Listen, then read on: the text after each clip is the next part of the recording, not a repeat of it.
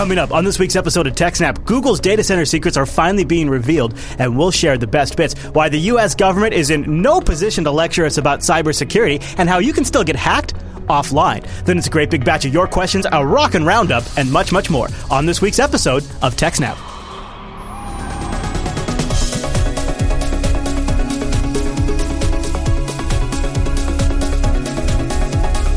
Hi, everyone, and welcome to TechSnap. This is episode 220 of Jupiter Broadcasting's weekly Systems Network and Administration podcast. We stream this episode live on June 25th, 2015. This episode is brought to you by our three fine sponsors, DigitalOcean, Ting, and IX Systems. I'll tell you more about those great sponsors as this here show goes on. Our live stream, why, that's powered by the incredible Scale Engine over at scaleengine.com. You should go check that out. It's how we do our live streams. My name is Chris, and joining us every single week is our host, the admin, the tech, and the teacher, Mr. Alan Jude. Hey there, Alan. Hey, Chris, everybody. Thanks for watching. Hey, Alan. I am looking forward to our first story today. You and I have speculated a lot on the show. I've read some books about Google on how they've built out their data centers. And since this show started, we've seen an interesting trend like from Facebook, where they've come out and they've talked a lot about their data center designs. We've actually seen some of the hosting providers that we've talked about kind of share their data center setups.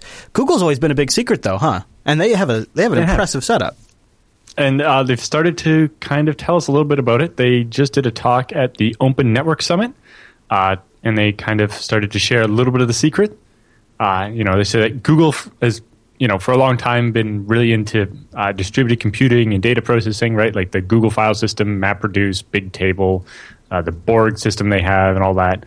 From the beginning, they've been known for having great computing infrastructure that was actually built on commodity hardware. Yeah.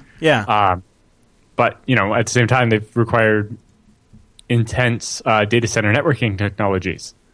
Right. So they say, for the past decade, we've been building our own network hardware and software to connect all of our servers and our data centers together, power their distributed computing and storage platforms. Now they're opening up this powerful and transformative infrastructure for use by external developers with the Google Cloud platform. But they're also opening it up so they can tell us a little bit about it. That's so kind of what maybe the motive here, though, is for people that are curious about maybe hosting their stuff up on Google's platform. If they maybe share a little bit of the details, people are more comfortable with it, maybe? I think that's where they're going for. Possibly, although some of it, if it's not a Google secret, then why not share it for everybody? I guess so, huh? Yeah. So they say, going back even just 10 years when they were starting to build this, they couldn't buy for any price a data center network that could meet the requirements of their distributed system. Right? They had more servers than anybody had ever really imagined before.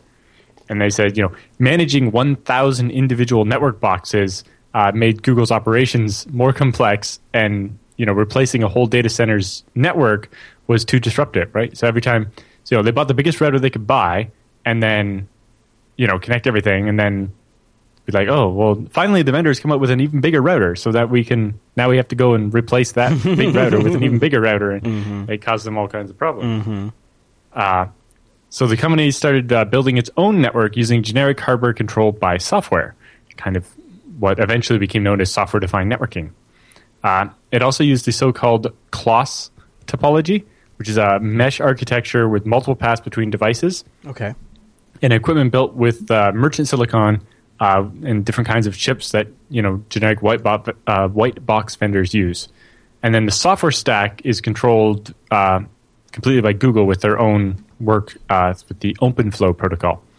But basically, they've taken regular switches and connected them together and started using their own protocol, so they can actually make a whole bunch of separate switches act as if they were actually one really big switch. And so at the 2015 Open Networking Summit, they started to reveal for the first time some of the details of the 5 generations of their in-house networking topology and how they've changed over time. So some of this is actually just Google giving away the secret sauce of stuff they used to do, which they've since replaced. But they say that their current generation, which they call Jupiter Fabric, I like that, man, can deliver more than 1 petabit per second of total bisection bandwidth. To put that in perspective, that would allow each of 100,000 servers to be exchanging 10 gigabits per second, which is enough to read the entire scanned contents of the Library of Congress in less than 1/10 of a second. Wow. Yeah. So say we use a centralized software control stack to manage thousands of switches within the data center, making them effectively act as one large fabric by using that class topology. We build our own software and hardware using silicon we get from vendors, relying less on standard internet protocols and more on custom protocols tailored to their data centers. So they started to invent new protocols for managing this stuff. It kind of reminds me of, I think it's data center TCP that Facebook and others are pushing. Yeah. That would move the congestion control from the individual boxes to kind of a centralized monitor or mediator. So what Google's doing isn't data center TCP, but that's what Facebook and others are pushing. But they say putting all of this together, their data center network deliver unprecedented speeds at the scale of entire buildings. They're built for modularity, to be constantly upgraded to meet the insatiable bandwidth demands of the latest generation of their servers. They're managed for availability, so that if any one pod goes down, things don't break. To meet the uptime requirements of some of the most demanding internet services and customers. Right? Everybody flips out if Gmail goes down, or if YouTube doesn't work, the internet is over. It's a big deal, yeah. Yeah. Most importantly, our data center networks are shared infrastructure. That means that the same network that power all of Google's internal infrastructure and services also power Google's cloud platform. Right? This is the same idea as Amazon with EC2. They built the Amazon Web Services thing to power their infrastructure. And then we're like, oh, well, now we have all this leftover infrastructure that we're not using right now. We could rent it out and make money. Most importantly, our data center networks... sorry, I just read that. They're also excited about opening this capability up to developers across the world. With the next generation internet service or platform can leverage world-class network infrastructure without having to invent it first. They also say the amount of bandwidth that they have to deliver to our servers is outpaced even Moore's Law. Over the past 6 years, it's grown by a factor of 50. In addition to keeping up with computing power, the network will also need higher performance to take advantage of the fast storage technologies they're using now, like flash and non-volatile memory. If you're accessing your storage over the network or just moving stuff to storage, as the storage gets faster, all of a sudden your network demands go faster, right? If you can read off the disk faster, you need to be able to ship it to the other server faster. Right. Otherwise, your flash disks aren't doing you any good. It's kind of like, if you build a NAS or a SAN out of all SSDs, it's like, sure, it's going to be fast, but if it's only got 1 gigabit link to the network, you can saturate that with a couple of spinning hard drives. The SSDs maybe aren't going to make as big a difference there. Yeah. But they say, sadly, the full details will have to wait until their paper is published at SIGCOMM in August. Yeah, okay. So this is a little bit of a tease, isn't it? A little bit of a tease. Yeah, well, when I started writing it, I was hoping, I was like, the details got to be in here somewhere. And it's like, I just want to see what the hardware looks like. Yeah. Well, the switching stuff is interesting. You got a little taste with that. You get a taste with the switches. Right. And, it was really interesting to see Intel offering a custom chassis that you could build your own switch with that we talked about, I don't know, 6+ months ago. But, I've always been interested in Google's approach on just the server hardware. Back when we used to hear about things like embedding a UPS battery directly in each 2U chassis. Yeah. So that... motherboards on a shelf kind of a thing. Motherboards on a shelf, each one with its own battery. Yep. So that you would save the whole AC-DC cycle of going from a UPS back to the computer and so on. Yeah. And they would have people... I've heard they've had people walk around with... I think I read this Into the Plex. People walk around with almost like shopping carts, and there's just, maybe 100 that fail a day or something like that, and it's just expected. And they just swap them out and put the new one down, and then all of the firmware and all of the software and everything is pushed down over the network to them. So... Yep.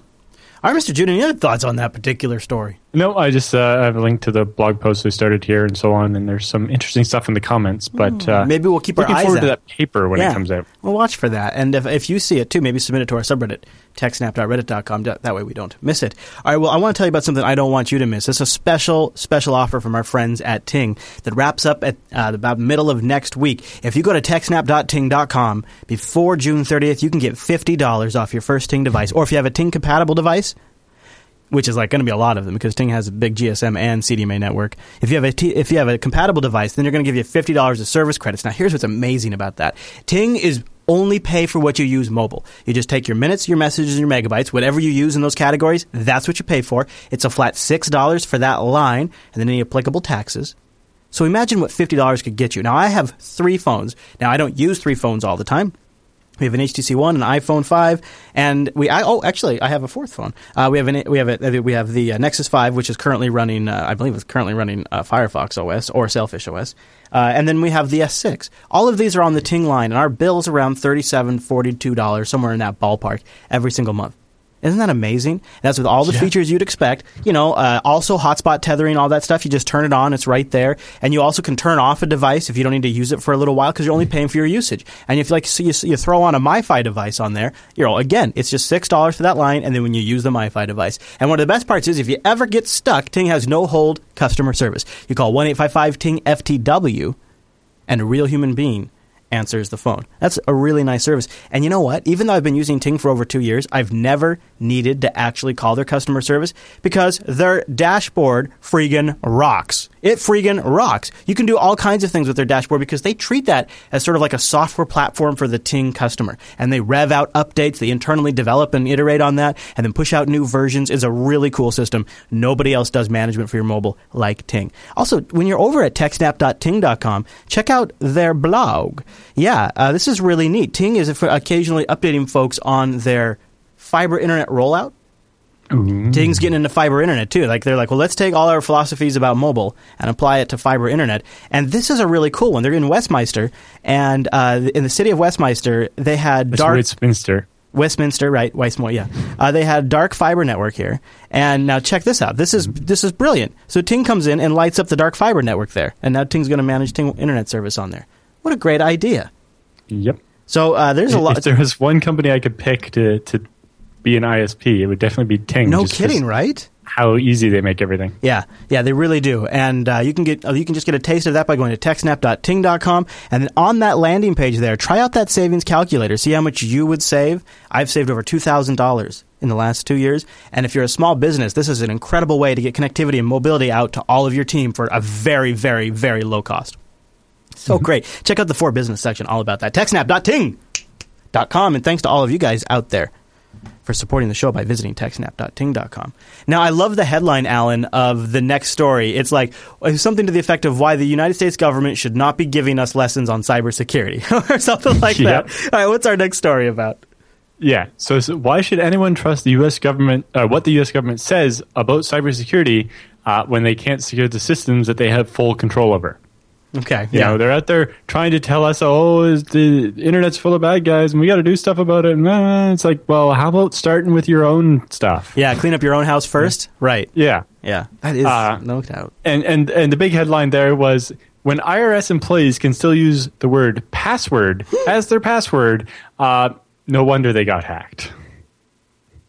They say,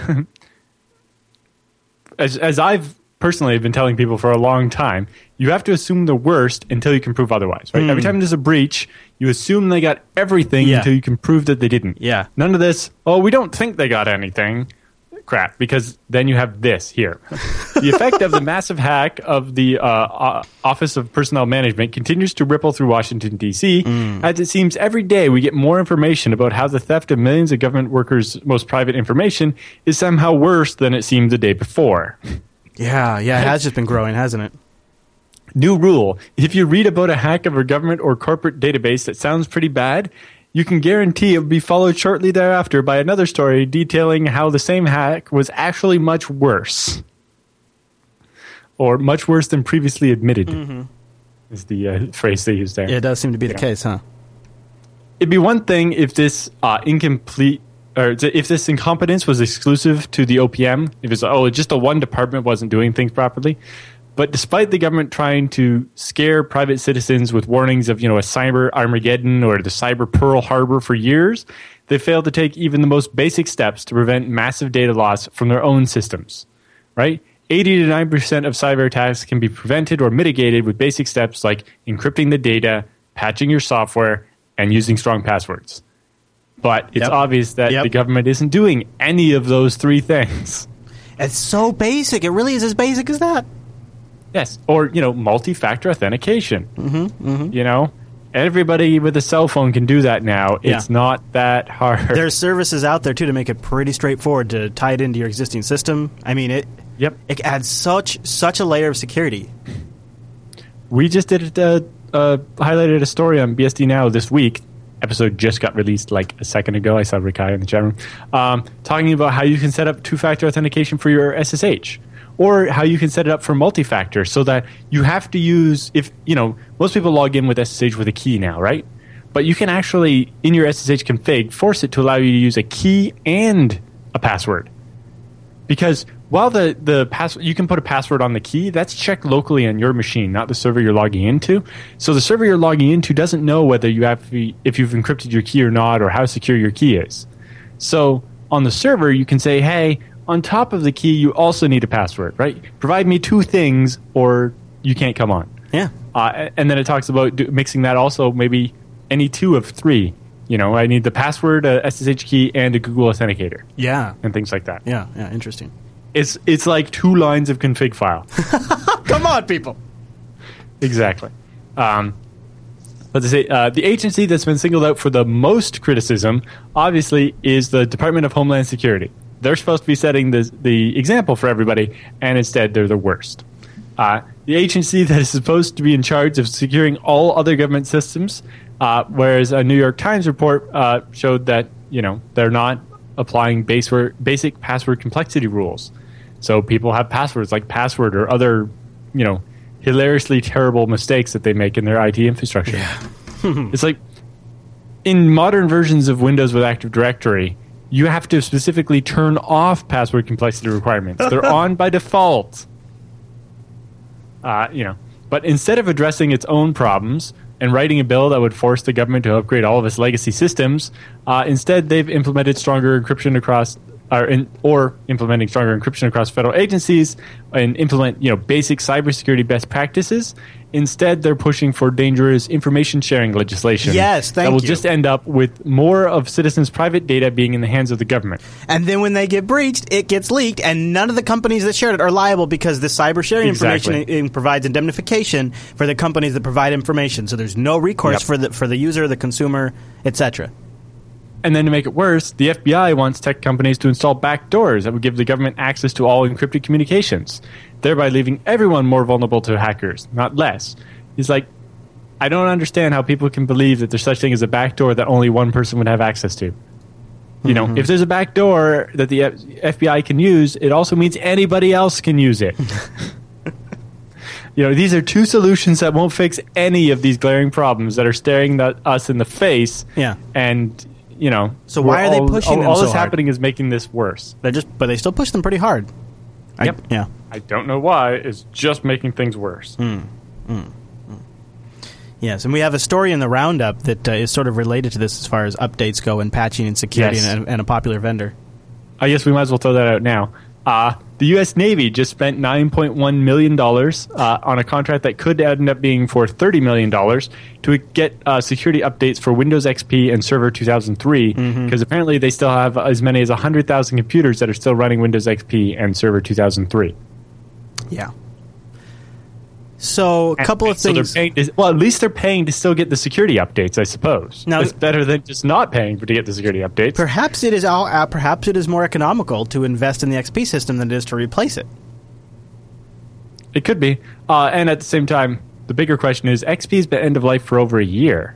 What have they been doing before now for security updates? And, like I've said before, and I know they could be writing specific patches, but you got to wonder, sometimes Microsoft is writing patches that could probably apply to other people that have XP, but they're not giving them to anybody. So Microsoft is sitting on fixes for a critical operating system in critical positions, ones that have consumer information, like point-of-sales machines, and they're just not releasing them because you're not paying up, even though they've written the code. Yeah, but at the same time, They announced they give people 5 years of warning that XP was going away. I know. It's not like they just decided that XP is not supported anymore if you don't pay us. It was we've offered you this upgrade path for the last 5 years or more. Even it's been a lot longer than that now. Mm-hmm. That is very true. All right, Mr. Jr. I don't know why we have this culture of not updating. Because it's scary. It's scary, and businesses resist change and want to mitigate risk as much as possible.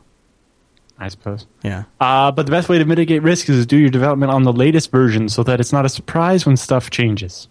Well, there's... You got to be ahead of this curve. Yeah. But anyway, so my big point here was that the solution to cybersecurity is not something you buy from a vendor, right? There are plenty of examples of large networks out there that are actually fairly well secured.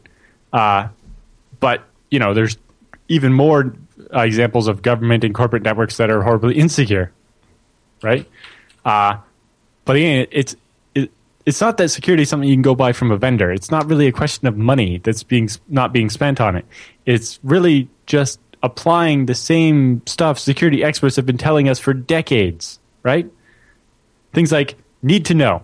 You have some sensitive data like customer credit card information or, background checks on people with their medical records attached and so on.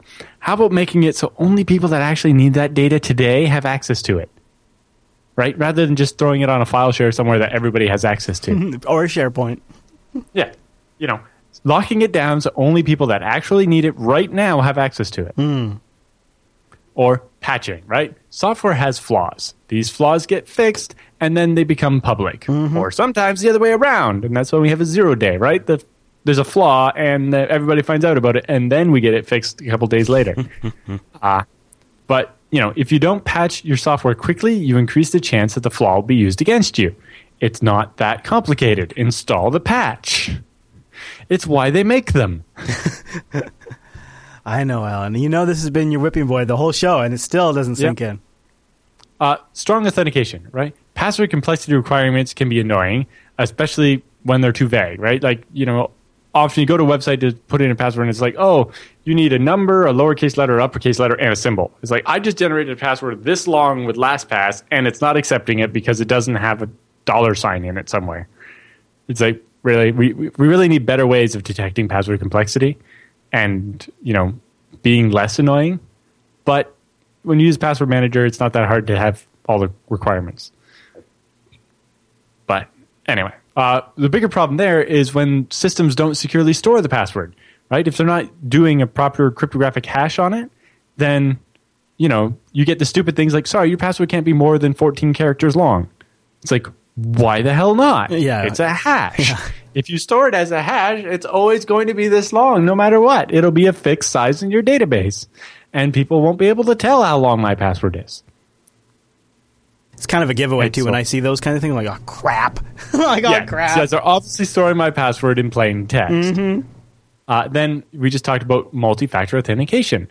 By requiring more than one factor to authenticate someone, you ensure that the attacker couldn't just shoulder surf, keylog, phish, or otherwise get someone's password, because when they go to use it, they'll only have the password, not the other part. Right? The Google Authenticator or the whatever other factors you end up using. Or encryption. This one can be hard as many of the solutions turn out to be not good enough. Right? It's like lots of people nowadays are like, oh, the hard drive on my laptop's encrypted. It's like, that's fine if someone steals your laptop or whatever. But what if someone gains access to your laptop while it's powered on and you're logged in, right? If you leave it and go to the bathroom and forgot to lock it, or, there's lots of ways that, someone can get access to your computer, right? If they do an exploit against your computer and are running a program on your computer while you're logged in, they can access all your data as if it wasn't encrypted. And so what value is the encryption giving you in that case? So sensitive data should be offline when it's not in use, right? I understand, like, your whole operating system, that doesn't make sense. You're going to have that encrypted, and when you're logged in, it's accessible, whatever. But if you have a giant database of credit cards and you're not using it right now, how about unmounting that so that you'd have to re-enter the password to get access to it? Now, if somebody compromises the machine, the data is not available to them at that time. Stuff like that. Or logging, right? Everybody's like, oh, yeah, lots of logging. It's like, well, if your logs don't actually have the information you need in them, they're not very much use. But knowing who accessed what and when is very useful, even just after the fact. The NSA's biggest problem with the Snowden leak is they weren't sure which files he actually stole. It's like, well, if you knew every time everyone accessed a file, you probably could have detected it sooner because, hey, why is some guy accessing more files than in one day than is normal? But also, you would know which files he touched and which ones he didn't. And maybe it'll help you stop the baddies from making off with your data. You can spot them while they're still trying to read the stuff before they even know which ones they want to steal. And then also auditing, right? If you have a security appliance like the Fudu that we've talked about a number of times, you only allow access to your secure system or servers through that Fudu. And that means every access to everything is recorded on video, right? And that way, there's no other way to access those files. And then every contractor or administrator or whatever that goes to touch anything on any of those servers is recorded, right? And you have separate logins for every person, so you know exactly who did what when, and you have it on video. It seems like a pretty good system to me. Or, as we've discussed in TechSnap episode 214 a couple of weeks ago, I guess 6 weeks ago, there are other techniques you can use, right?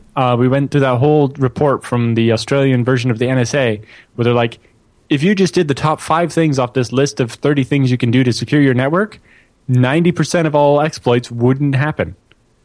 And, the big one there was the whitelisting software. Maybe it doesn't make sense to whitelist software on every machine, but, if you're going to have a machine that has sensitive stuff on it, how about making it so that malware won't be able to run because only the approved applications with the approved signatures would be able to run? Right. But the key there is deciding what protections to use and where and how to do it while generating the least amount of user resistance, which was, I think, one of the most important parts of that report to me was the fact that they actually considered that and had it as one of the metrics on the table. Right? In that big table of all the different things, it was like how hard it would be to do, how much it would cost to keep it up, but also how much your users are going to hate you for doing it. Mm-hmm. Yeah, user acceptance factor. How low is that? How high is it? Yeah, because the higher and lower depends on how much they actually use that. And that's like one of the biggest problems we ran into even with problems like with TrueCrypt. We'd have users try to use TrueCrypt on their laptops, and if they'd have to enter another password after they logged into their desktop, that'd be too inconvenient for them. And, you kind of have to tell them tough luck. Yeah. Some things you just have to force the users to live with it. But oftentimes, it'd be like, okay, then don't access the encrypted data, right? You don't want them to enter that password every time. Mm-hmm. It's just like you own this. This is a good way for them to be like, I'm doing this because I'm about to access the encrypted data, and as soon as I'm done, I'm going to unmount it, and then it's going to be unavailable again. Mm-hmm. And that's the kind of stuff we were just talking about. Yep, exactly. All right. Well, Mr. Jude, coming up in just a little bit, Google's Project Zero actually nets another 15 zero-day vulnerabilities, at least vulnerabilities. I don't know if they're 0 days. We're going to talk about it. We'll find out the details on that first. I want to talk about DigitalOcean, the next sponsor for the TechSnap program. DigitalOcean is a great solution if you need some infrastructure on demand. You need something permanent, something short-term, something just to learn on. DigitalOcean checks all of those boxes. They're a simple cloud hosting provider dedicated to offering the most intuitive and easy way for you to spin up your own cloud server. I want you to grab our promo code. It's SNAPOcean. SNAPOcean. Grab that. It'll give you a $10 credit. And I want you to keep that in the back of your mind as we go here. And it's great, too, because you can try out DigitalOcean, no credit card. You just use SNAPOcean to get that $10 credit. And here's why it's perfect. Because in less than 55 seconds, you can get started with a $5 a month droplet. They'll give you 512 megabytes of RAM, a 20 gigabyte SSD, 1 CPU, and a terabyte of transfer. I love how straightforward DigitalOcean's pricing is, too. So for $5 a month, you get all that. Then you step up to the next dollar point, $10. And then you get everything bumps up. 1 gigabyte, 30 gigabyte of SSD, 2 terabytes of transfer. And did you notice something? That's a lot of transfer. I know. And all SSD backed, too, which is really great. Mm-hmm. And they have data center locations in New York, San Francisco, Singapore, Amsterdam, London, and Germany. Like that one in Germany has 40 gigabit E connections to each hypervisor. Their fastest SSDs yet. That's really slick. And what I love is not just how fast you can get going, but how awesome their control panel is. They have a super simple, intuitive control panel that lets you get everything done you need to manage your droplets, take snapshots, set up templates, one-click application deployments, destroy the machine, transfer it to another account, which is really cool if you're setting like up a WordPress blog for somebody and they want to ship it off to them. Mm-hmm. That's all great. You can do all of those things through the AI, through their API as well. So the things you would use their website for, all of it's available through their straightforward API that they recently revved. And then, last but not least, they have great options to choose from the operating systems, from some of the best Linux eyes out there, including the new CoreOS and Fedora 22. They also have FreeBSD available. So there's a bunch of great selections out there, all managed with their awesome dashboard, and they have incredible documentation to back it all up. Alan and I love the Bacula backup server, and they currently have a guide up at DigitalOcean on how to set up and install Bacula server on Ubuntu 14.04, and also one on PHP My Admin and how to actually secure PHP my admin. Yes. DigitalOcean has great tutorials because they pay people and they have full-time content editors. In fact, they have open positions right now at DigitalOcean. Go there. Remember our promo code SNAPOcean. Try it out. Get familiar with their interface, and why not submit for a job too? Because they've got some open positions. Yeah. And Make sure you mention that you're a TechSnap viewer when you apply for a job. Yeah. It'll help. It will. It'll give you a little bit of a heads up, I bet. Just a little bit of an edge. DigitalOcean.com. Use that promo code SNAPOcean, and a huge thank you to DigitalOcean for sponsoring the TechSnap program. We really appreciate it. And it's now my go-to Linux on-demand infrastructure. Like when we need to spin something up, boom. Like we just needed a temporary FTP server for the weekend. It was great for that. And then we decided, you know what? It's so straightforward. It's so simple. It's so it's like almost, it's at $5. It almost feels free. It almost feels free at $5 for a server that powerful. So we left it up, and now we're using it for intermediate file transfers back and forth for quick things. It's really cool. There's a lot of uses. I also have OwnCloud up there. I have a Minecraft server up there, BitTorrent sync up there. I mean, the Quazzle Core server up there. There's a lot of things I'm using it for. DigitalOcean.com. SnapOcean gives you a $10 credit. Now, I like this story here. We're getting some serious results out of Google's Project Zero, which not only sounds cool, but is actually discovering some serious flaws. So what do we have this week, Alan? Yeah, so this one is a researcher whose name I'm not going to try to pronounce because look at that. Wow. Has discovered 50 new remote code execution vulnerabilities, mostly having to do with the Adobe font driver. It says the most interesting of these flaws includes one that affects Adobe Reader and the Windows kernel itself that appears to get past all known exploit defenses. The extremely powerful primitive provided by the vulnerability, together with the fact that it affects all supported versions of both Adobe Reader and Microsoft Windows, thus makes it possible to create an exploit chain leading to a full system compromise. There you go. With just a single bug. Makes it one of the most interesting security issues I've discovered so far. I also say that any of the 15 vulnerabilities discovered by the researcher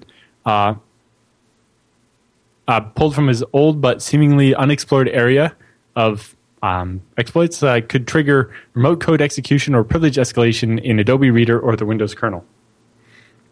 And he's got a blog post that goes on about it, but if you see the next link there, there's a video, and this video just kind of underscores the point.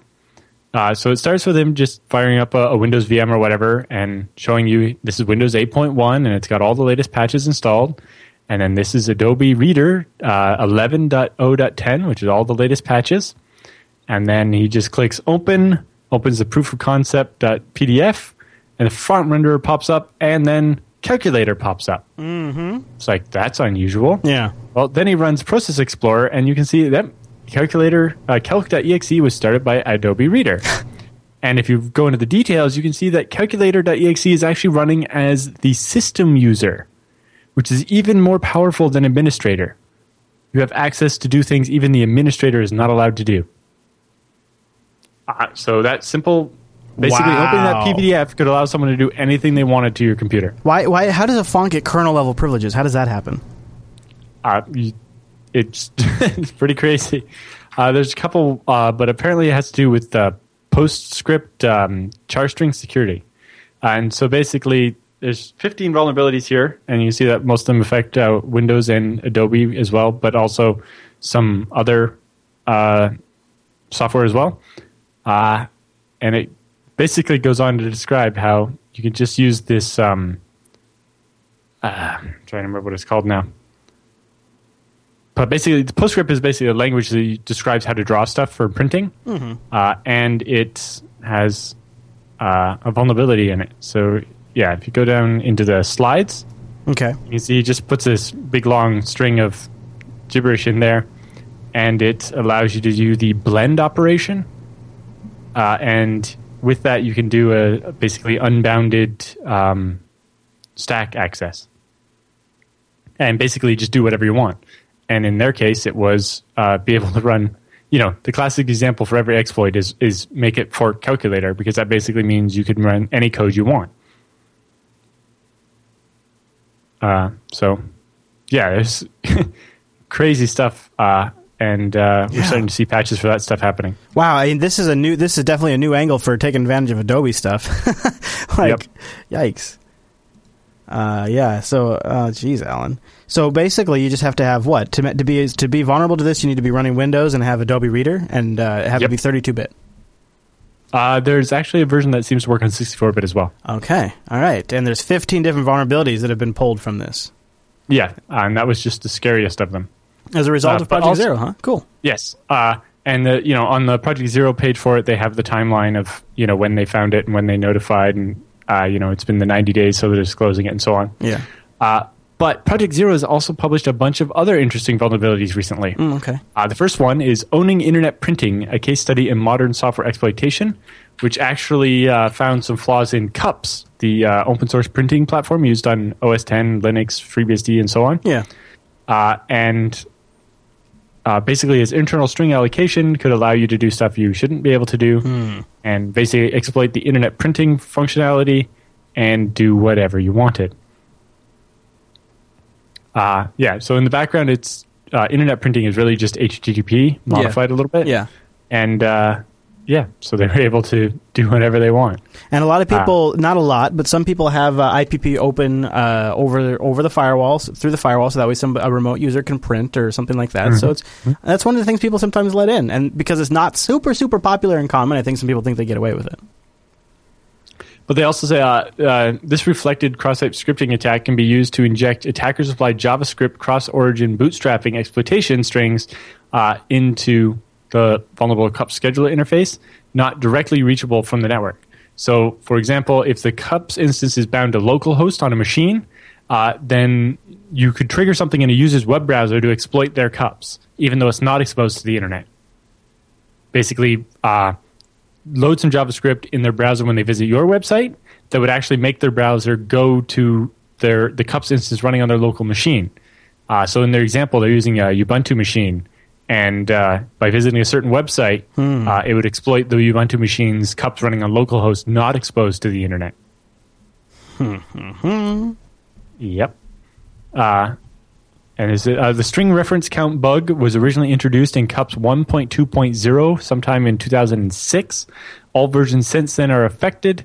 Given the large number of affected versions, the vast majority of basically every unpatched CUPS instance in the world probably has this vulnerability. Yeah. Because the chances of you running a version of CUPS from before 2006 is pretty unlikely.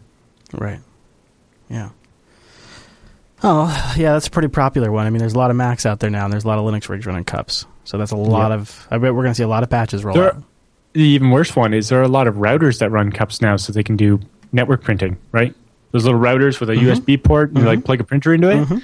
Yeah, so there's all kinds of embedded devices running CUPS that you don't even know about. Yeah.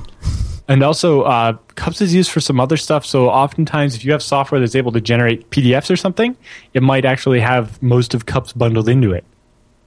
And all kinds of ridiculous stuff like that. Yeah, basically, I've seen software I was installing on my server pulling CUPS, and it's like, I don't even have a printer. What's this? But they go into talk about disabling the web interface to CUPS and some other stuff to try to reduce the problem. But Apple did the fix in April. Oh, okay. And then, but the open source CUPS didn't have a release until June 8th. So fairly recently. Project Zero found and reported the bug to Apple in March, on March 20th. On April 16th, Apple shipped the fix as part of OS X 10.10.3.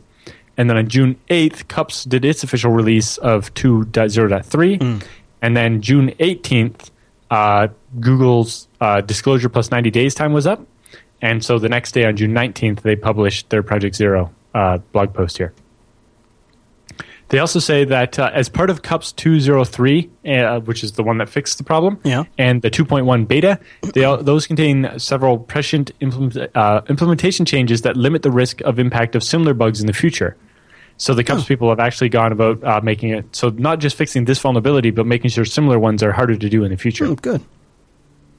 Yeah, they say configuration value strings are now logically separated from the string pool, allocated using Sturdup instead of their other interface that they were using before. And the dynamic loading environment variables are blocked when CUPS is running as root so that you can't inject your own code into CUPS. Good. Also, the localhost listener is removed when web interface is disabled, starting in the 2.1 beta only, though. Okay. But that's that one. The other interesting one that I saw... From Project Zero? Yeah. Was, Dude, Where's My Heap? Of course. So... in Windows, in Windows 8, Microsoft introduced the new high entropy bottom-up randomization, which is an expansion on ASLR that basically introduces a 1 terabyte variance in the start address of the heap. So they're just, the giant terabyte range, and they just pick a random place in it. It's making it much harder to do workarounds for ASLR. Sure. And stuff. And basically, because the stack could be anywhere in there, it made it a lot harder to find it than, when it was the typical smaller address space. However, but a technique that is commonly used in browser exploitation is called heap spraying. And so where you just keep doing it until you can find the stuff you're spraying in the heap. But by having a 1 terabyte variance, it means it's very unlikely you'll be able to do it. The problem is Microsoft or Internet Explorer also introduced another mitigation called Memory Protector in order to prevent the exploitability of use after free vulnerabilities. However, the mitigations are not meant to be related, but they actually have unexpected consequences when combined. So Memory Protector can be abused to actually bypass the high entropy bottom-up randomization. So it's possible to use a timing attack on the Memory Protector to reveal the offset used by the high entropy bottom-up randomization, thus completely bypassing it and making it useless. Jeez, no way. Yeah. So the second system Microsoft tried to add actually takes away all the usefulness of the first one. I love that. I love that from my deep evil place inside me. Yep. Yeah, it says Memory Protector works by preventing the object from being freed if its address can be found in the stack somewhere. If Memory Protector is enabled for certain classes, deleting won't free the memory right away. It will just zero it out once the size of these freed but not really freed objects reach a certain threshold. The Memory Protector will scan the stack and clean up after them. But apparently it gives away the offset of the 1 terabyte variance and therefore makes it useless.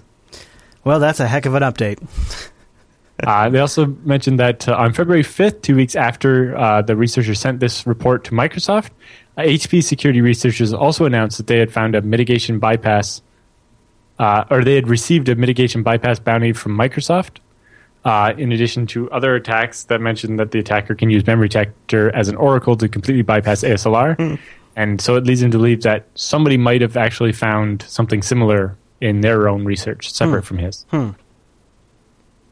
Yeah, that's interesting. Sometimes people come to those same conclusions around the same time. Yep. There's also 2 other interesting ones. The one is analysis and exploitation of ESET, which is an antivirus program. And the question there is, do we really understand the risk versus benefit trade-offs of using security software? Because oftentimes they're doing systems they're doing things to kind of change how your system works. And they have such access, too. They have deep access to your system. And so sometimes they could actually be adding more vulnerabilities than they're protecting you from. In fact, the last one there was a story this week. I think it was this week, right? Maybe we put it in the roundup. I can't remember that the NSA and GCHQ, new documents came out from the Edward Snowden trove that GCHQ and NSA were specifically going after Kaspersky Labs and ESET because they went after Kaspersky and ESET because they have software that gets full privileges to these machines, and if you can compromise that software and ride that privilege bandwagon, you're in. Yeah, there is another story how the Israeli government had hacked one of the antivirus vendors, but I don't think it said which one. And then the last one was Inconsolable, which was developing a sandbox escape chain for Chrome on Windows by getting out of certain job control stuff. A leaky sandbox. All of those are fairly recent. Yeah. So using a flaw in Windows to be able to break out of the Chrome sandbox. Google's like, damn it, Microsoft. Damn it. Get your crap together. Wow, good one. So look at Project Zero. They're really pulling some weight, aren't they? Got to give it. They really seem to be producing. This is the second or third time we've done an update where they found some good stuff. Any other thoughts on that, Alan? Nope, that's about it for that one. All right, well, I'll give you something I have thoughts on. That's IX Systems. Go to ixsystems.com/TechSnap. ixsystems.com/TechSnap. They are huge advocates for open source, and that's why they're going to build the best servers in the industry for your open source solution. And they have great pre-purchase consultation that really works. It's not something you're going to want to avoid. It's something you're going to want to embrace. On-time delivery, servers built to meticulous quality, white glove support, and they run on those awesome Intel processors. And something else you might appreciate if you're shipping these out to a remote data center, they do burn-in testing before they ship them to you. I know that's something Alan likes, and sometimes you never even visit the data center he's sending servers to. Isn't that true? You never really have to go there. Yeah, I've never been to the one in Portland where the server that this live stream is going to is at. So that's why it's nice that they do a little testing before they ship it out, right? Yep. Well, also, the way their warranty system worked. Yeah, when one of the hard drives in the RAID Z array died, it was like, okay, we'll ship you a new one, and we'll fill out all the extra paperwork so that it goes to the data center and gets installed in the right server without you having to go be there to supervise it. I like this blog post they just recently posted up too. They talk about EMC's VIPR system and ask if it's really open. They have a really good perspective on this because they've been dealing with open source storage solutions, since the beginning. Mm-hmm. This is in their DNA. So they got a great post about that if you're curious. A lot of companies are now all trying to, we're all open source too. Open, yeah. Mm-hmm. Yeah. And it's like, they have this list of things. It's like, be serious about your commitment to open source. Actually open source stuff and, actually become part of the community, right? And contribute. Oftentimes the other problem companies that try to do open source do is that, once a year they'll drop a new version of something and then you'll never hear from them again. Mm-hmm. Right? Mm-hmm. It's like, that's not really open source. That's just dropping your code on everybody. They have an amazing open source is about the community and everything around it, not just the code being available. Look at this thing. Yes. It just slid by. I want to go back to that. What I don't even know what this thing is called. Come on, show it to me. This thing right there. It's got Intel Xeon E5 260VE. 4 servers in this thing, 2 redundant power supplies. So 2 servers there, 2 servers there in one chassis. That's the Twin 2X or whatever it's called. And basically, in a 2U, you get 4 servers that are completely independent, and they share 2 redundant power supplies. That's so awesome. And then they have things like that all the way down to the FreeNAS Mini for your small business or home office. And they have these machines that are just packed full of disk. These are really cool. Yeah, there's the quad version. There's a 4U tall system that has 8 complete servers in it. Ooh, fancy. iXsystems.com/TechSnap. Go check them out, won't you? iXsystems.com/TechSnap. That lets them know we sent you. And also they have a white paper that you can grab if you need to grease the wheels up the chain to try to switch over to a much better hardware vendor. Hey, Alan, while we're talking about open source and BSD-like things, probably we should mention, like you teased earlier, episode 95 of the BSD Now program is out. BitRock Group Therapy. That's a good one, Alan. Yes, great interview with the sysadmin lead architect at Groupon and how they manage their undisclosed but suggested to be more than 10,000 FreeBSD servers. Woo-wee. Check it out, episode 95. This is the midway point of the TechSnap program. So if you want to get a little bit more Alan Jute's face after this show, just go download the HD version. That way it's in all of the definitions we have available. And by the time we're done with this show, that download, I'm sure, will be finished. You can find that over at JupiterBroadcasting.com. It's episode 95 of the BSD Now program. But with the news all done, that means it's time for the TechSnap feedback.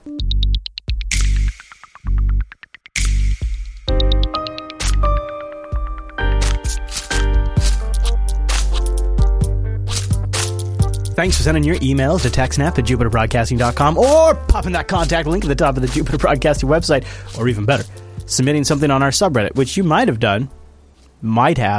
TechSnap.reddit.com. And our first email comes in from Sam.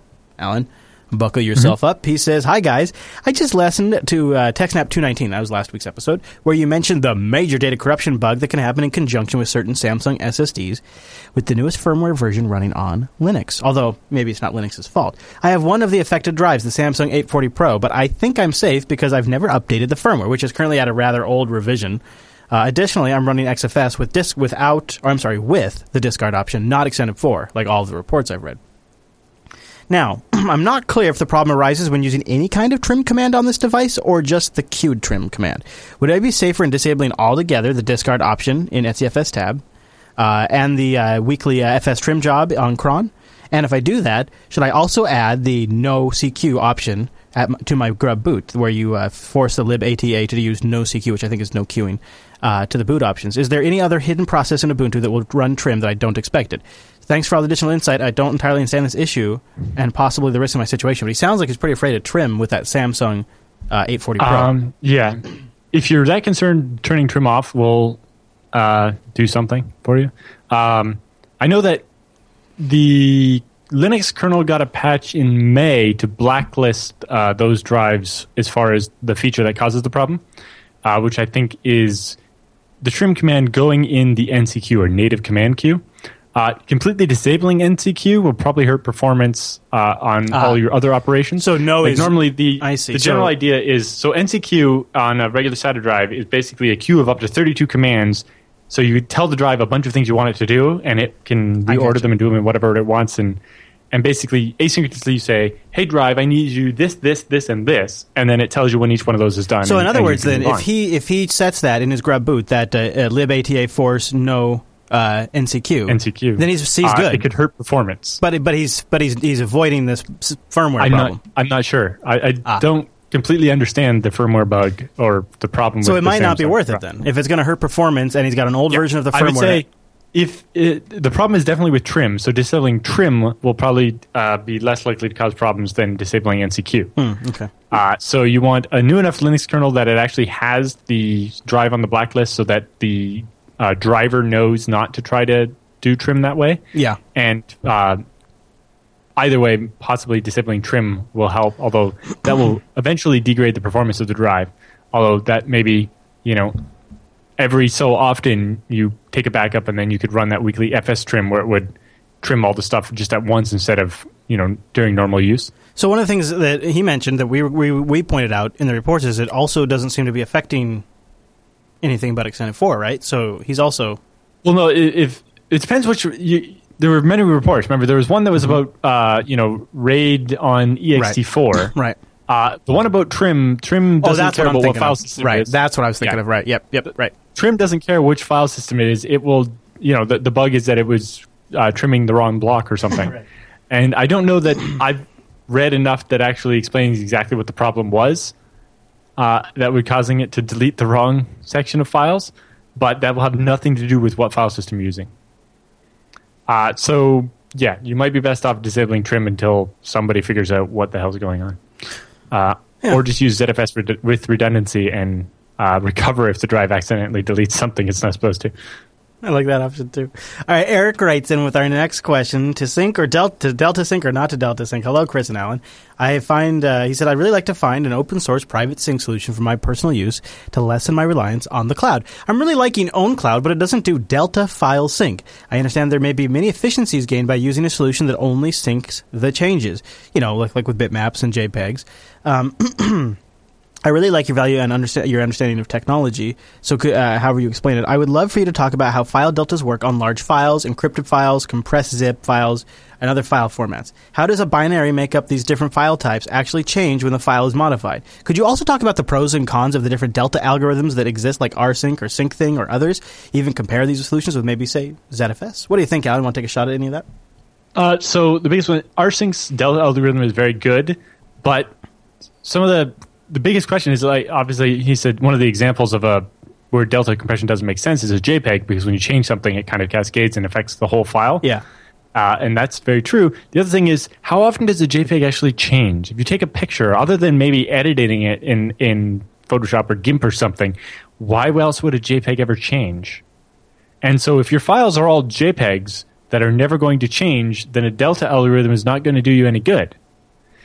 Delta algorithm works really good if you're updating, say, source code, which is text files where you might add and remove chunks of text, but where most of the file stays the same. But oftentimes, rsync and similar algorithms are actually slower, because what you end up doing is reading the entire contents of every file on both sides and comparing them and then deciding what to ship. Yeah, that can be a bit of a CPU hog, too. Right, whereas you can end up being a lot faster. You just say, give me every file that's been modified in the last 2 days and ship it over.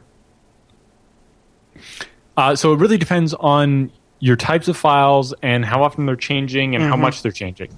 Right, if a file's being mostly changed, then shipping the whole thing will make a difference. A delta algorithm is not going to help you if almost the entire content of the file is changed. If you're just adding a little bit to the end of a file and the file's in plain text or something, then yes, a delta algorithm makes sense there. But like you said, the problem is, when you have a zip file, because of the way the compression works, if you change any of the files in the zip file, it ends up completely changing the whole file, basically. And so, for example, Word docs are actually now a zip file containing a bunch of XML and other stuff.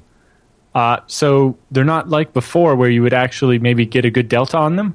Now, most likely, if you change very much the content of a Microsoft Word doc, it actually just becomes a completely different compressed archive. And your delta algorithm is not going to basically gain anything from trying to do a delta on it. It's going to end up reshipping the entire file anyway. So now you just did reading the file on both sides to compare them first for no reason. He asked for our final word on whether deltas are really add much value to a sync solution, and or that really comes down to how much are your files changing and what kind of files are they. Yep. Yeah, and if most of your change is brand new files, then delta is not helping you at all. How often are you going back and changing the contents of an existing file? And when you do that, depending on the file format, is that file substantially the same, or is it mostly different now? And this is where ZFS comes in, because he mentioned that one in there. With ZFS, basically, it doesn't have to do any of that, right? Normally, with an rsync, you have to crawl through every directory in the set that you want to ship over, and look at each file and decide and all that. With ZFS, all it does is take the date of the last time it replicated and find every block that's been modified since that date and ship it over. So it can do that like instantly and just saturate your gigabit network immediately to do that. And that's why ZFS replication is so much faster than something like rsync. All right, I was trying to think if there's any other good comparisons. Like I like Dropbox's way of syncing, but I use OwnCloud quite a bit. I don't know what their delta algorithm is. No, I don't think they've published that. No. Tarsnap has a cool one where Colin's written a couple of papers on it. But okay. That might be worth checking out, too. All right, Paper D from the IRC writes in about changing domain name registrars and maximizing email uptime. Says, hey, guys, thanks for the great show. So I'm searching around for this, but I haven't come up with any really good solutions yet. I'm migrating my domain to a new registrar, but my domain has my email address, and I'd like to lose as little email as possible during the transition. How can I maximize the uptime of my email while changing registrars? I realize that there will be and have to be some downtime, but I'd like to make it as minimal as possible. Well, it depends. If your email is not hosted at your domain name registrar, there can be zero downtime. Normally, when you transfer a domain from one registrar to another, there's the option to just leave the name servers the way they were. And as long as your name servers weren't also hosted by your registrar, the domain won't. You'll have zero downtime, right? Your mail server will still point to the same IP address as it always has, and the domain will just switch. How much do you want to bet? I moved a bunch. But yes, a lot of people take advantage of the free name server hosting. And some of them just set it up most of them just set that up automatically for you. Yeah, and if you don't have a big reason to use your own name server or don't already have your own name server, that's what you're going to be doing. So what would be his steps then?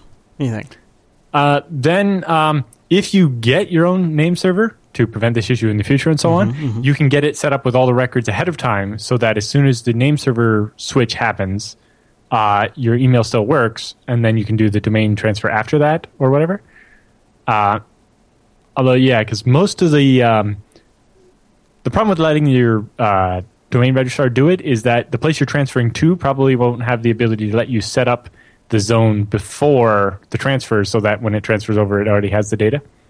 Is there a way he could, this is hard because the domain name itself is changing. So there's not even a way to have the mail go to a mail route type storage place because there's just going to be a period of time where that lookup doesn't work. Well, if you have your own name servers, there won't be a period like that. Right. So could he do that first? It can, although sometimes it's hard to change a domain right before you're going to transfer it and so on. But yeah, something like that's an option to, or at least have a backup MX. And if you set the DNS TTL high enough, then people that have already emailed you maybe, but yeah, that's certainly not going to help. That might be something that helps, though. Not really. Yeah. But yeah, if you have your own DNS servers, then this is not a problem. And so you might look at doing something like that. A service like DNS Made Easy or something to let you do it. Or even, I think, Afraid.net offers free hosting. I think, there is some. Yep, there is some. Yep, there's free ones. And you can do something like that. And then that way, those name servers will point somewhere that's not either of the registrars. And then during the transfer, you just say, keep my existing name servers and no downtime. Boom. All right, Janitor1 writes in asking about a question regarding managing keys. I need to back up and I'm looking at using Tarsnap. This got me thinking about keys, though, since their security and whereabouts will be paramount. Otherwise, I lose access to my backup. So I figured I would turn to the experts. How do you store your keys safely? Storing them on a server would definitely maintain their integrity, and that would, by definition, also make them more accessible. So how many keys do you guys have? You know, he's got OpenVPN, Mumble, VPSs, Tarsnap, and things like that, and he wants to know what it is that we do. He says he's fairly new to keys in general. I don't have expert knowledge on the topic, but I think you can see where I'm going here. Please enlighten me on the best practices and considerations for maintaining my keys. The Tarsnap key, I actually have mine printed out on paper and put away off-site because you can't get any of your backups back without that key. Right. So in addition to, I use a separate key for each machine so that one machine doesn't do the other. Good idea there. Yeah. And so on. And then, so the key for my main home server, it has the keys to the other ones locked away. But the key for it is on paper and lives at my parents' house in case something happens to my house. And that way I can always get back and get into my Tarsnap, and I back up all my other keys into my Tarsnap. Clever.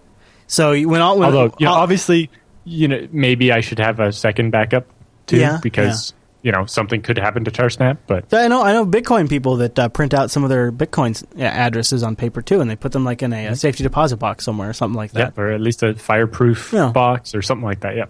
What about like if it wasn't so critical? Would maybe just a couple of flash keys be okay? What do you think? Yep. The keys to access our encrypted credit card store for Scale Engine, right. 2 USB keys here on my desk. Yeah. So there's definitely different approaches you could take to it. I like that he's thinking about this. If you guys have any suggestions or any tricks, like maybe this is a good use for LastPass or KeePass too, maybe? I don't know. Yeah, stuff like that can help. LastPass is a great thing for storing random things, like the serial number for my copy of Wirecast. Right. So that when I'm at a conference and I need this, for some reason, to type in the serial number for Wirecast on my laptop, I can have it instead of trying to find it in my email somewhere where they mailed it to me and so on. I bet there's a lot of good ideas out there. TechSnap.reddit.com. There'll be a feedback thread for 220. And, but I definitely know what it means because I have VPN, Mumble, TeamSpeak, Tarsnap, all of them. SSH keys for work, SSH keys for FreeBSD, SSH keys for GitHub, all kinds of stuff. My GPG keys. I have a separate GPG key for FreeBSD now. All that crazy stuff. Yeah, GPG keys, yeah.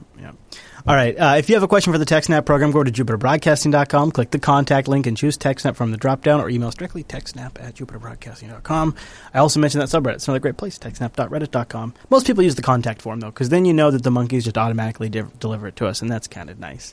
And the subreddit's good, too, because then if we don't get a chance to answer it, not only do you still have a good chance that there's going to be community input, but usually in the subreddit, it jumps out at us closer than the email does. So that's if you really got a question that needs to get answered, techsnap.reddit.com.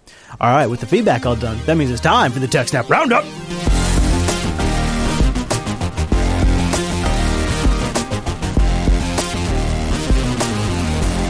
Welcome to the TechSnap Roundup. Yeah, that's what that crazy music means. Now, the Roundup has stories that just didn't quite fit at the top of the show, but we still want to talk about them and give you some links to read up on your own after the show. And some of these links potentially could theoretically have come from our subreddit over at techsnap.reddit.com. Alan, brace yourself. This first story makes me want to smack my head so hard. Facepalm, like an aggressive facepalm. Like an aggressive facepalm. Samsung. Double facepalm. Yeah, is deliberately disabling Windows updates. Now here's a great thing because you get SW update and it downloads an update literally called disable_Windows update.exe. How about that? Yeah. So the story on that one is a user on the forum where the author of this blog post does his work was having a problem where his Windows update kept getting disabled. So eventually they used the Windows auditing policy framework to log every time the registry got changed and for the Windows update key, and eventually traced it back to this disable_Windows update.exe, which apparently actually comes with the Samsung software updater. Yeah, and I guess like the basic rumor on the street is that Samsung was having some problems with Windows updating drivers, causing tech support issues. So Samsung thought, you know what we're going to do? Just turn off Windows Update, and we'll give them updates. We'll do the updates. Yeah, and they got caught red-handed about it. I'm sure Microsoft made a phone call. You know what's amazing about this? What was it, 2 weeks ago? I thought like the whole Windows UAC was supposed to prevent things like a malicious application from being able to disable Windows Update. Oh, that's a good point. No, I was going to point out that Microsoft has a serious problem with their OEMs undermining the security of their operating system. There's nobody more qualified to provide patches for the platform than the platform vendor. That's Microsoft. Okay, so what was it? 2 weeks ago? 3 weeks ago, we had the Lenovo Superfish or whatever the hell it was, where they're intercepting SSL traffic. This is so now we have Samsung and we have Lenovo that are really damaging the security of Microsoft customers' computers. Now, really, Samsung sees everybody as Samsung customers, and they don't see Microsoft as anything but other than the software provider. But Microsoft has got to get their crap together with their OEMs, because Windows is still a crap show because of these guys. Well, it's the same thing with Android, right? It's mostly the handset vendors that are causing all the problems. I guess so. And the fragmentation and so on. Yeah, I guess so. Hey, guess what? Big news story about Adobe Flash and a zero day. Surprise. Yeah, zero day being used. FireEye found it being used by one of the big APT teams. And so the details have been given to Adobe, and they've done a 0 day patch. So you need to hurry up and install that patch, because this 0 day exploit is being actively used in the wild by attackers. Good times. Good times. All right. Linked for the info on that in the show notes. Now, this isn't did I open this Adobe one? There's not two Adobe ones in a row, right? No. Okay, good. Then we'll talk about Google and the fact that it was forced to hand over information about Jacob Appelbaum. This is kind of revealing, isn't it? Yes, during the WikiLeaks grand jury investigation. Yeah, and so Jacob Appelbaum is he's been involved with the creation of Tor. Obviously, he's connected to WikiLeaks. He's worked for the State Department, and it looks like Google fought it for a little while too. And then, but eventually they had to give in, and they weren't allowed to notify Jacob about it either. Yep, exactly. They had to keep and it this secret. is the problem with these privacy invasion gag order things that the government does. I love this next story. It comes from Computer World. 1 in 3 data center servers is a zombie. See, they misused the term there, because they don't actually mean zombie as in it's part of a botnet. Yeah, okay. They just mean that 1 in 3 servers in data centers are powered on but are not actually doing anything and haven't done anything for 6 months. I could believe that. Then part of it, I imagine, is capacity stuff. You never know, right? You might need it. And redundancy. You know, you got to have a second database server in case the first one goes down or whatever. But even though most times those would be considered to be doing something if they're replicating or maybe one's stuff staging or development and one's production, and you don't do a lot of staging. But even then, I imagine they'll do something at least once every 6 months. You'd hope. But they say one of the other interesting things is that the number of about 30% idle servers appears to be about the same as it was going back to 2008 even. So as we've added more and more servers, we've kept the number of idle servers about the same. Even though I don't think we've had an official announcement that it was China that was behind it, officials are saying to the Washington Post that the Chinese had access to the U.S. security clearance data for a year. This is back to that Office of Personnel Management breach. Right, and going back to the first one where one of their subcontractors was breached. This was probably before OPM was actually hacked, but that the Chinese have had access to this data for a long time. That makes sense, yeah. That I got you there. But the next one also makes quite a bit of sense. So Bruce Schneier wrote up over at Wired.com a response to a headline from another less responsible publication where they said, China and Russia have access to the Snowden docs, and basically say that China and Russia somehow hacked the encrypted store of the way that Snowden had encrypted the documents, which most likely isn't true. But Schneier says that China and Russia almost definitely do have the Snowden docs because they would either have managed to steal them from the reporters' computers. Because, as we saw from these docs, even in 2008, the NSA had ways of stealing stuff from your computer when it wasn't even hooked up to the internet, let alone other stuff, right? Right, this is their job, too. Yeah, exactly. And so they most likely will have stolen the documents from the reporters and other people that had them, not from Snowden, because as Schneier explains in the article, Snowden doesn't have access to the documents and had given up access to them before he even got to Russia, so he couldn't have given them to the Russians. So it was still encrypted, though. Yeah. But, no matter how much, as Schneier's like, I have access to these documents, and I'm a paranoid cryptographer, and even I'm not sure that they haven't managed to steal them from me. Yeah. And then the other thing he says, it's also probably likely that the Chinese have managed to steal them from the NSA before Snowden did. Yeah, very possible. So I think it was, the Sunday Times that, the Sunday Times, Corky says, that wrote that. And the guy that... their headline didn't make any sense. Like, just from a technical standpoint, that guy was we rolled it in Unfiltered 2 weeks ago. That guy was later interviewed by CNN, and I don't know if you saw this. You probably didn't. So the guy that wrote that article literally said word for word that he has no proof of what he wrote, and that he wrote what the government told him to write. He says that in the interview. So, yeah, you can take it for whatever you want to take it for.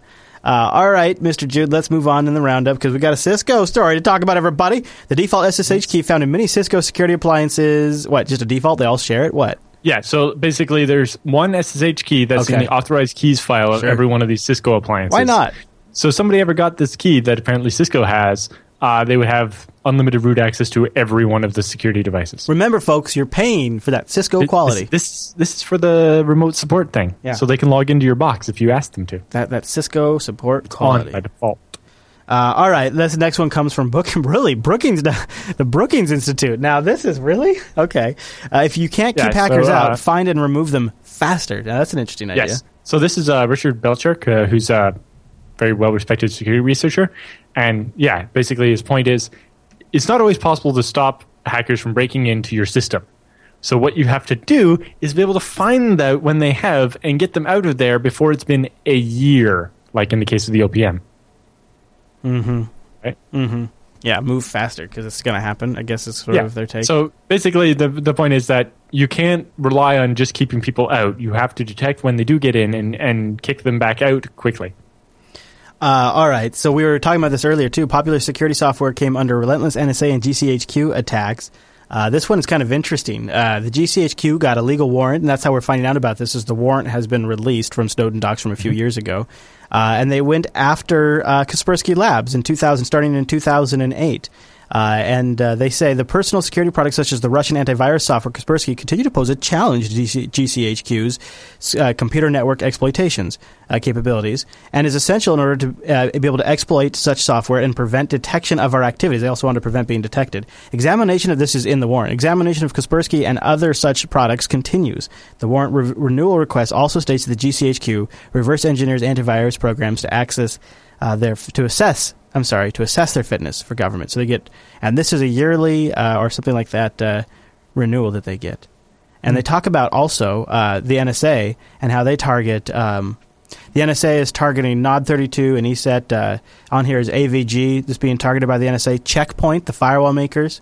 Dr. Web, Bitdefender, F-Secure, and others are all being targeted by the NSA. Good times. Not surprising, I guess. Although it's interesting to see McAfee and Symantec being left off that list. Maybe they have another arrangement. Mm-hmm. Maybe they provide the source code directly to the NSA. Yeah, exactly. They just have a partnership program. You were kind of hinting at this just a few minutes ago. Stealing data from a PC, like encryption keys, even though it's not connected to anything. So this one's actually not related to that, but this is research from Tel Aviv. In Israel, that uses software-defined radios to detect stuff. So basically, they have a software-defined radio USB stick connected to an antenna and a little 15-centimeter loop of coax cable. Yeah. And by holding that within 15 centimeters of your laptop, if they send you an encrypted email and you decrypt it with your GPG key, through that antenna, they can steal your GPG key. In just a couple of seconds. An older version of this attack required hours of stuff, but this one can do it in a couple seconds. Yeah, it's like, what, $300 worth of parts? Yeah, it's like $250 worth of parts. And they show the whole thing bundled up and sitting on top of a pita for some reason. Yeah, I saw that. It's like, it's the size of a pita. And so they can just set this next to the computer and just pull it off over. Yeah, and record it and then later analyze it to steal your key. Mm-hmm. But basically, it causes your computer to do certain types of multiplication at a certain time when it can detect the variance in the RF coming off your processor. And by doing that, can figure out what your key is, apparently. Fascinating. Huh? They've also designed a version that can use a little handheld AM radio with a cable plugged into your phone to let your phone do the analysis. So using a HTC Evo 4G phone and a little like $10 AM radio, they're able to do the thing without looking nearly as conspicuous. Because apparently the The signal leakage happens at around 1.7 megahertz, which is in the range of commercial AM radio. Okay, Alan, help me with this next one. Is it Secunia? How do you say this one? I think it's Secunia. Secunia? Oh, yeah, that looks right. Something like that. Tell me about this. So they're basically a website where you've been able to go and read about security vulnerabilities when they come out. And they have a commercial offering where they offer, vulnerability intelligence, advisories, management, like and so on. Yeah. Right. They're changing the way their website works so that if you're not a member, you don't see vulnerabilities that are less than 9 months old. They're saying that frequently they encounter organizations engaged in wrongful use of the Secunia advisories. So basically, the license was that you're not allowed to use the advisories for commercial purposes without paying them by being a member, and people were apparently doing it anyway. And so now you have to sign up as a community member or pay as a corporate member in order to get access to the vulnerabilities. Or anything more than 9 months old is available on the website for free. Okay. Alan Jude, Web App Spotter. Look at this. It's a regex editor. Yes. For your browser. So I had to write a ridiculous regular expression. It was the first time I've ever used a negative look behind, which basically says, only match if before this string does not appear. Or this regular expression, this subpart of the regular expression doesn't appear anywhere before this point in the expression. And most of the JavaScript-based engines like this, there are tons of websites like this out there, but almost all of them are just use raw JavaScript. And so when you go to put this negative look behind in, they're like, sorry, JavaScript doesn't support negative look behinds. Whereas this one did. So I was like, ooh, helpful. Interesting, Alan. And, cool. Someone in the chat room's like, what's the URL? I always use regex 101. I'm like, yes, it's regex 101. Yeah, it's regex 101. Because the other one I found was regexer.com. Yeah. And it was pretty good, but it didn't break down the matches as nicely. And if they were long, they were cut off with ellipsis. So, yes, regex 101 is really nice. All right, Alan, this next one makes me shake my head. It looks like Android apps downloaded more than 200 million times may fail to properly encrypt their HTTPS traffic. In dozens of different types of Android apps, it could be a defect in how they implement HTTPS. What do we know? Some of them don't use HTTPS at all. Some of them do and do it wrong. Yeah, and so they have an example here of actually being able to suck the password out and spit it out on the window. So look at that.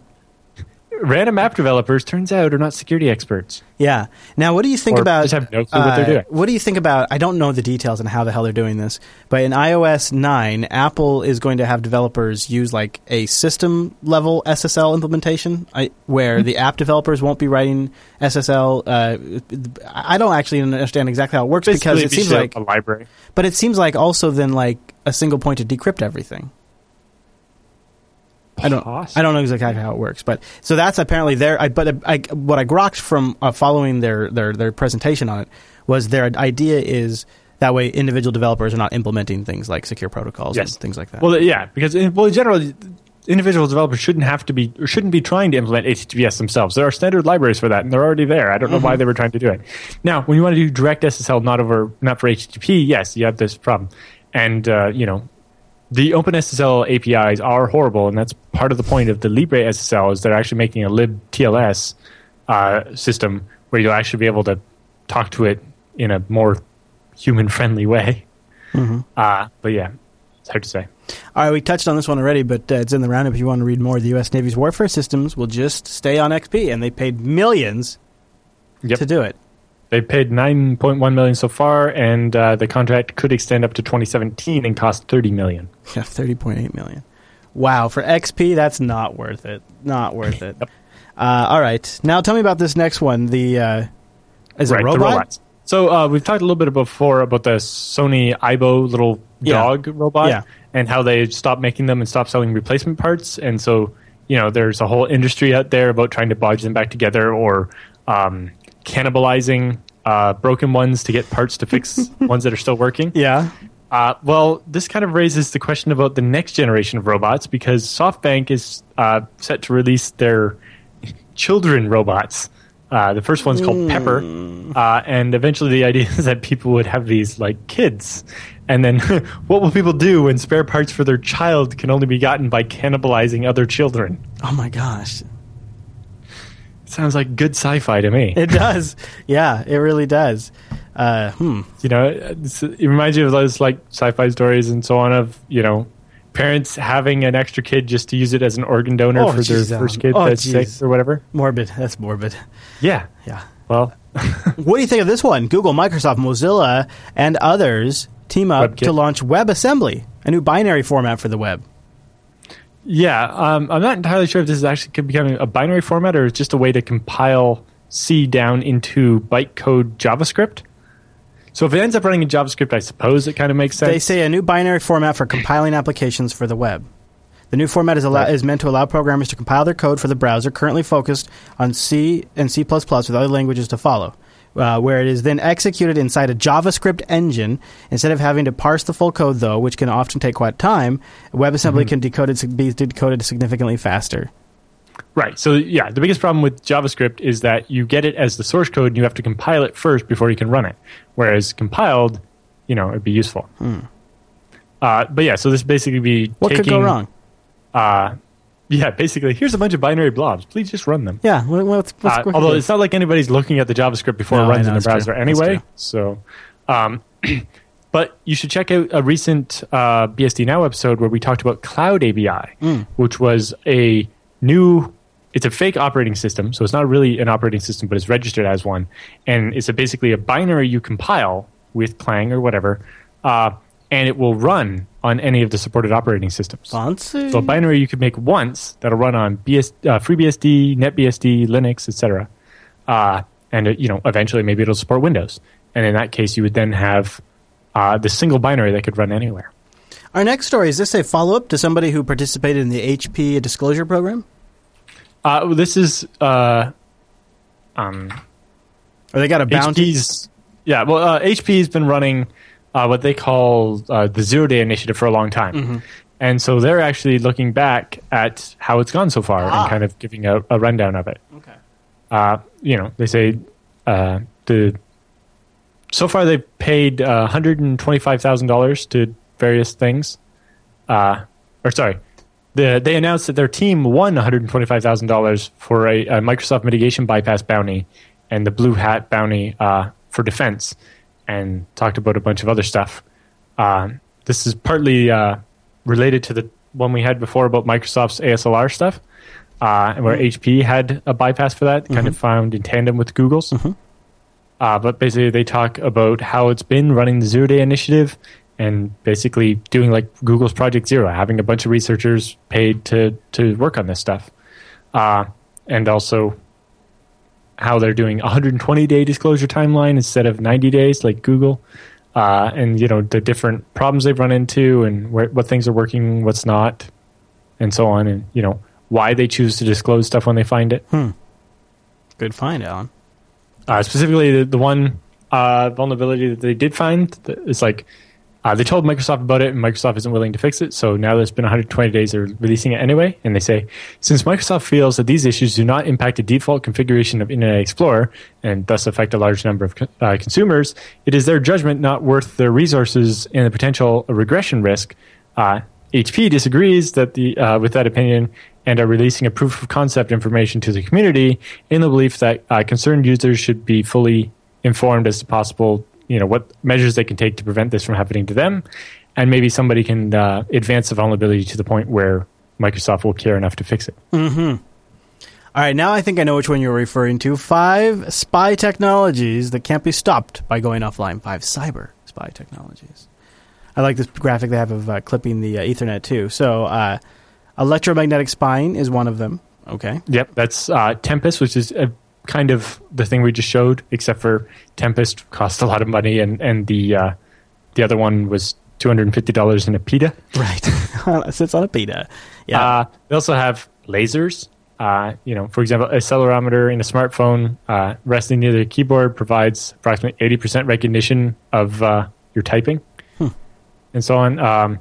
Listening to the radio, you know, intercepting keyboard input is not always useful, obviously, but you know, the Stuxnet worm, and they talk about what you can do with radios, and also using heat. It's like often air-gapped computers tend to actually sit near not air-gapped computers, And the motherboard temperature sensor on the one computer might actually be able to detect disturbances from the other one that's only a couple inches away from it. Jeez. Apparently up to 15 inches. Wow.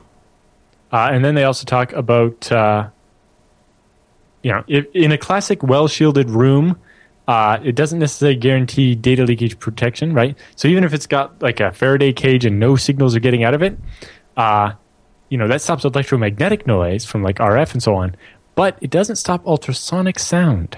So in the case of an ultrasonic technology, spy equipment can be represented as two compact units, one that's plugged into the computer that you're spying from, and one that's plugged in outside the room but nearby, that doesn't even need power. It actually gets powered by the ultrasonic signal coming from inside the room. Jeez.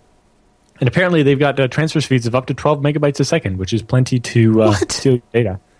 And I'd love to have ultrasonic 12 megabytes a second. That's if they mean megabytes, that's 100 megabits. I would love to have anything possible in my house powered by ultrasonic sound waves. Anything. Like, let's start with the... Wow, okay. All right, fine. Keep it above me. Let's start with the smoke detectors. Can I not have to replace the battery in the smoke detector at 3 a.m., please? That would be nice. Yeah. That's cool. That's cool. I don't know. The only ultrasonic thing I have in my house are some things Toothbrushes? in the basement. They keep the rodents out. Oh, yeah, They emit an ultrasonic sound, and then I've not had another mouse since. Yeah, those are neat, yeah. All right, Alan, guess what? That brings us to the end of the TechSnap program. There's one more link. Oh, you know what? After all of that, that was the one that I dropped. All right, you start and I'll pick it up. It's just a Twitter cartoon. Oh, I got it. Hold on. I'm reading it. You can start it. I'll pull it up right now. There we go. I like the... this comes from Dan Kaminsky, you think that's how you say it? Yes, who's a famous security researcher. And you know how in all the various examples of like how cryptography works, there's like Alice and Bob, and then the bad guy is like E for evil or Mallory for malicious and so on. And so this one's like, it shows Ugg, the caveman, signaling with smoke signals. Yeah. And then it says, until one day when the mischievous caveman Kaminsky moved in next door to Ugg and started sending smoke signals too. And they look the same. It's like, now we need an authentication system to tell who's actually sending the message, because Kaminsky can obviously pretend to be Ugg by sending a smoke signal from near his house. A very complicated technical problem explained with smoke signals. And cavemen. Yeah. That's a good one. I'm glad we caught that one. All right, so now that brings us to the end of the TechSnap program. We'd love to have you join us live. We do this show live, jblive.tv, at 1 p.m. on Thursdays, which is... 4 p.m. Eastern, 2000 UTC. Yeah, and that's Pacific, 1 p.m. You can also go to jupiterbroadcasting.com/calendar and just have it automatically converted to your local time zone. Don't forget the feedback. Which does make your life easier. Yeah. Yeah, and you can actually just add it to your Google Calendar, too.